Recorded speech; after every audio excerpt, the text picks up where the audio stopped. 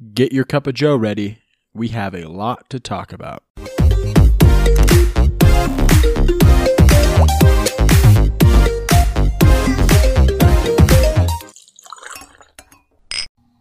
Hey kids, it's your Pop here, and I just want to say thank you for listening to this podcast, and I hope you have a wonderful day. Thank you very much for that intro. Big shout out to the dad version of me. Intro is very wholesome, so thank you. Anyways, let's get started, shall we? Today, I'd like to take a second to talk about our brains and how they get in the way of what we do on a day-to-day basis and how we are our own biggest enemy. I'm sure you hear that online and see it on Instagram constantly, but on a more serious note today, I did want to go over something that I created this morning. If you remember 2 podcasts ago, I talked about how it was midnight, right? And I needed to wake up at 4 the next morning. Well, today is the next morning. I'm recording this podcast actually before the 5th one goes out, which is kind of funny. But I did wake up, and this morning when I woke up, I came up with this motivational speech that I thought up. So, if it does sound weird, it was created at 4 this morning. So I'd like to start off with that and then kind of get into some thoughts and just food for thought for that. So let's get started. Let me tell you a secret. Your mind makes things worse than they really are. Don't believe me? Set that alarm clock of yours for 4 in the morning tomorrow. What is your first thought? Most of you are saying something like, hell no, my sleep is important, or definitely not. I won't be able to function for the day. Why is that though? That the first thoughts you have are telling you not to do something. Why are those thoughts immediately no? Instead of actually weighing the pros and cons of living a life where you wake up at 4 in the morning. No one's stopping you. No one's telling you not to. So what's more important to you? Those extra 4 hours of sleep or not being happy with your life? I know what some of you are saying. I need my sleep. That's important. Like I say, I agree. But that just means you should be in bed by 9 or 10. Don't stay up past midnight every night and wonder why you're so tired each and every day. Still tired? Go to bed even earlier. I promise you that the time between 4 a.m. and 8 p.m. is going to be significantly more productive than the time of yours between noon and midnight. Nothing good ever happens after midnight. No one's life ever changes for the better after midnight. So if that's the case, why are you even up? I know I'm talking about sleep, and you might be wondering how that pertains to you being your own worst enemy, but let me tell you something else. The first thing that happens at 4 a.m. is that you have the first battle with yourself. Do you get up as soon as that alarm clock goes off, or do you take a 30-minute nap? I know you think it'll feel good because your mind is telling you that it will, but that extra 30 minutes makes you even more tired throughout the day, and you just broke a promise to yourself. That's the worst part. Breaking a promise to yourself is the worst thing you can do. Essentially, you're lying to yourself, and if you don't even have your own back, how can you expect anybody else to? Now, anyways, back to waking up, especially after a couple days of doing so. Most of the time when I'm up at 4 a.m., I'm hitting the gym, and I'll tell you, those first 10 minutes of the day, my mind is telling me 100 reasons why I shouldn't be up. My body is more sore than it's going to be all day. Like, those 10 minutes is the most sore that I am the entire day. The air around me is frigid and cold. The world around me seems distant and undisturbed, and you get that thought in your head. What's the harm of a couple more hours of sleep? Well, let me tell you something. The harm comes from the people around you trying to do the same thing that you want to do with your life. When you go back to sleep, how many of them do you think are getting up and staying up and paying those dues? It's more than just sleep, though. You can make the same argument with the hardest things in your life. Going to the gym, going on runs, working 12-hour days, anything that you dread or makes you want to stop, physically, mentally, etc. So, with a world of people that can be against you at any time, why is it the biggest problem you have is that thing between your eyes? Just be aware and learn how to tell yourself no, and you'll be surprised where you end up. So that's a little tidbit of a motivational speech that I came up with at 4 in the morning listening to a 6-minute speech, and my mind went off on a tangent, and I decided to write it down. And I do agree with the things that I was thinking and that I said, and the fact that I was able to say it at 4 in the morning is even better for me, and the fact that I was able to use that to motivate myself going into a workout that ended up being an awesome workout is even better. I mean, I've started this day off on a really, really good note, and I've set the bar high. And I do want to say that to add on to that, I think sometimes it's important to learn how to say no to yourself, as I said in that last few sentences of the motivational speech. But more than that though, right? Like if you're trying to live a better life and you've got people that are being negative or just negative influences overall, you're going to do whatever you can to kind of eliminate that, right?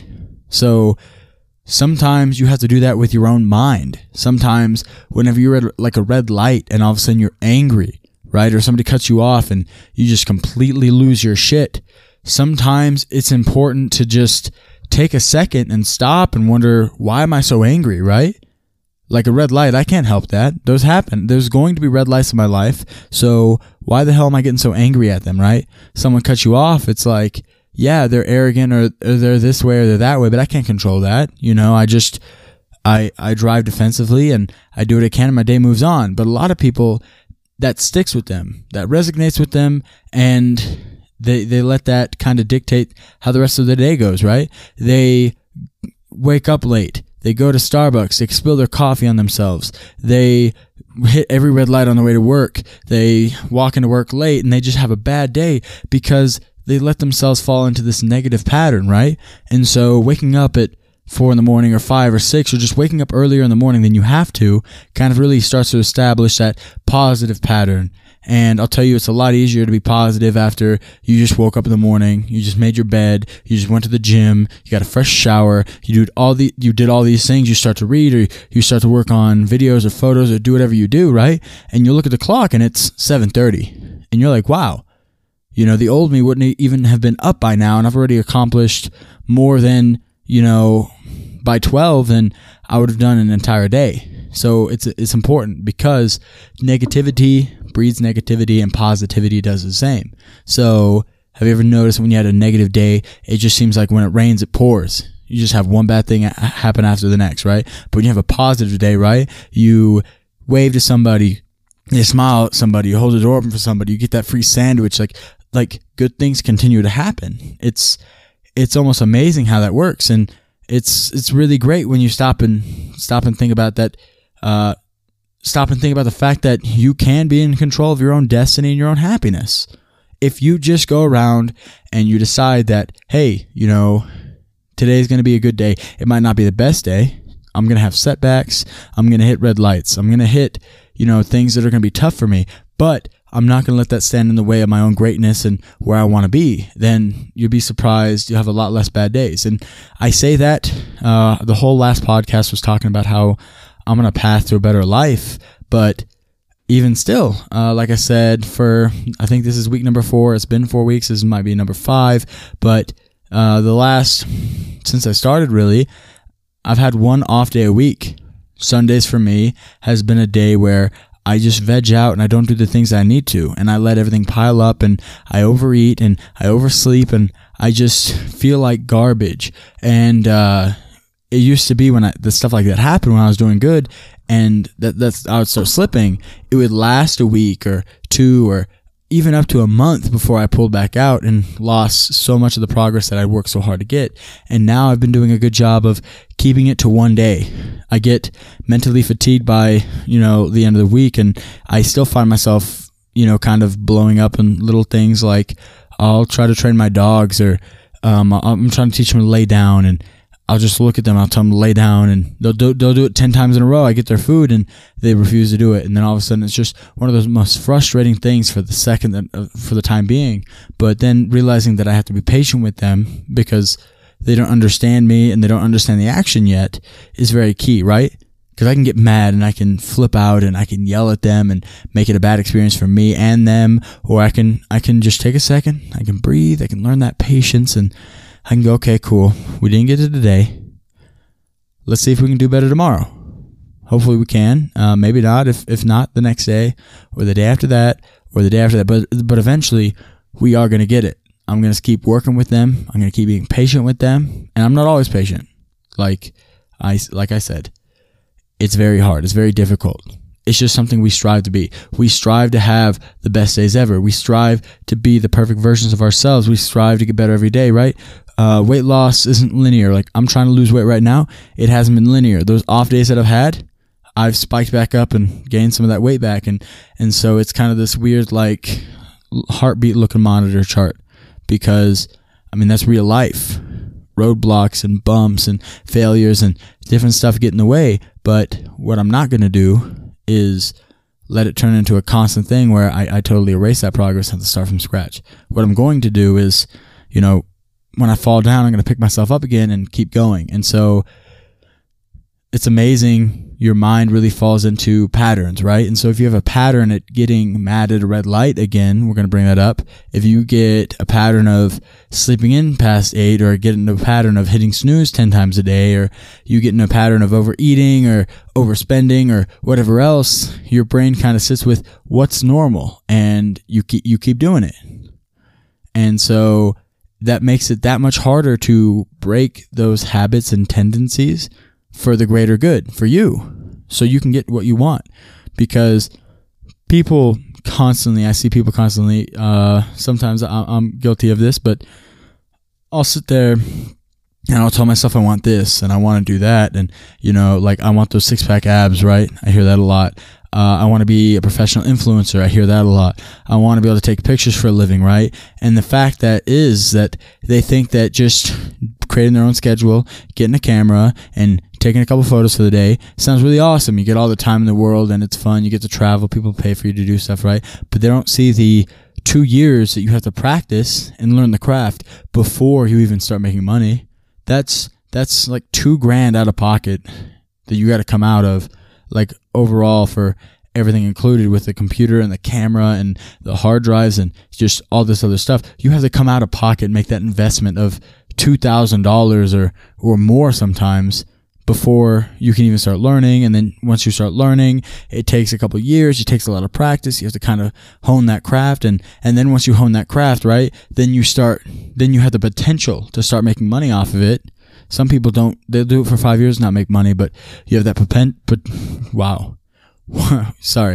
you have that potential to go business to business, or you know, start taking pictures for people. And it starts off with your friends, family, friends of a friend, family's family, or whatever else. And you kind of build up from there, right? But it's like that with anything in your life. Everybody sees the easy aspects. Everybody sees the desirable effects of everything, right? They see somebody that owns a business. They want to own a business because they see that after 5 years of work, this person's starting to take vacations every month, and they're going to 12 different countries in a year, right? But little do they know, they've been working 16-hour days for the last 5 days out of the last 5 days a week out of the last 5 years. Little do they know that, you know, a year ago they thought that they were going to go bankrupt, or they had this going on, or they had that, or they just had all these struggles. And so everybody sees kind of the good, and a really good comparison I can say to this is social media or Instagram, for example, to be kind of specific. Like, people don't show the bad aspects of their life. People don't go, hey, you know, I was depressed this day. People don't go, oh, hey, I was poor this day. You know, everybody's been there. Everybody's been fat at one point in their life, or fatter than they'd like to be. Everybody's been out of shape. Everybody's been poor. Everybody's, you know, not felt the proudest of different achievements. We've all been there, right? But if you looked at anybody's Instagram feed, you'd think that they were a perfect human being. And it gets even worse when people learn how to take better photos and they get better captions, and, you know, they make a living off of it, because now your life literally does look perfect.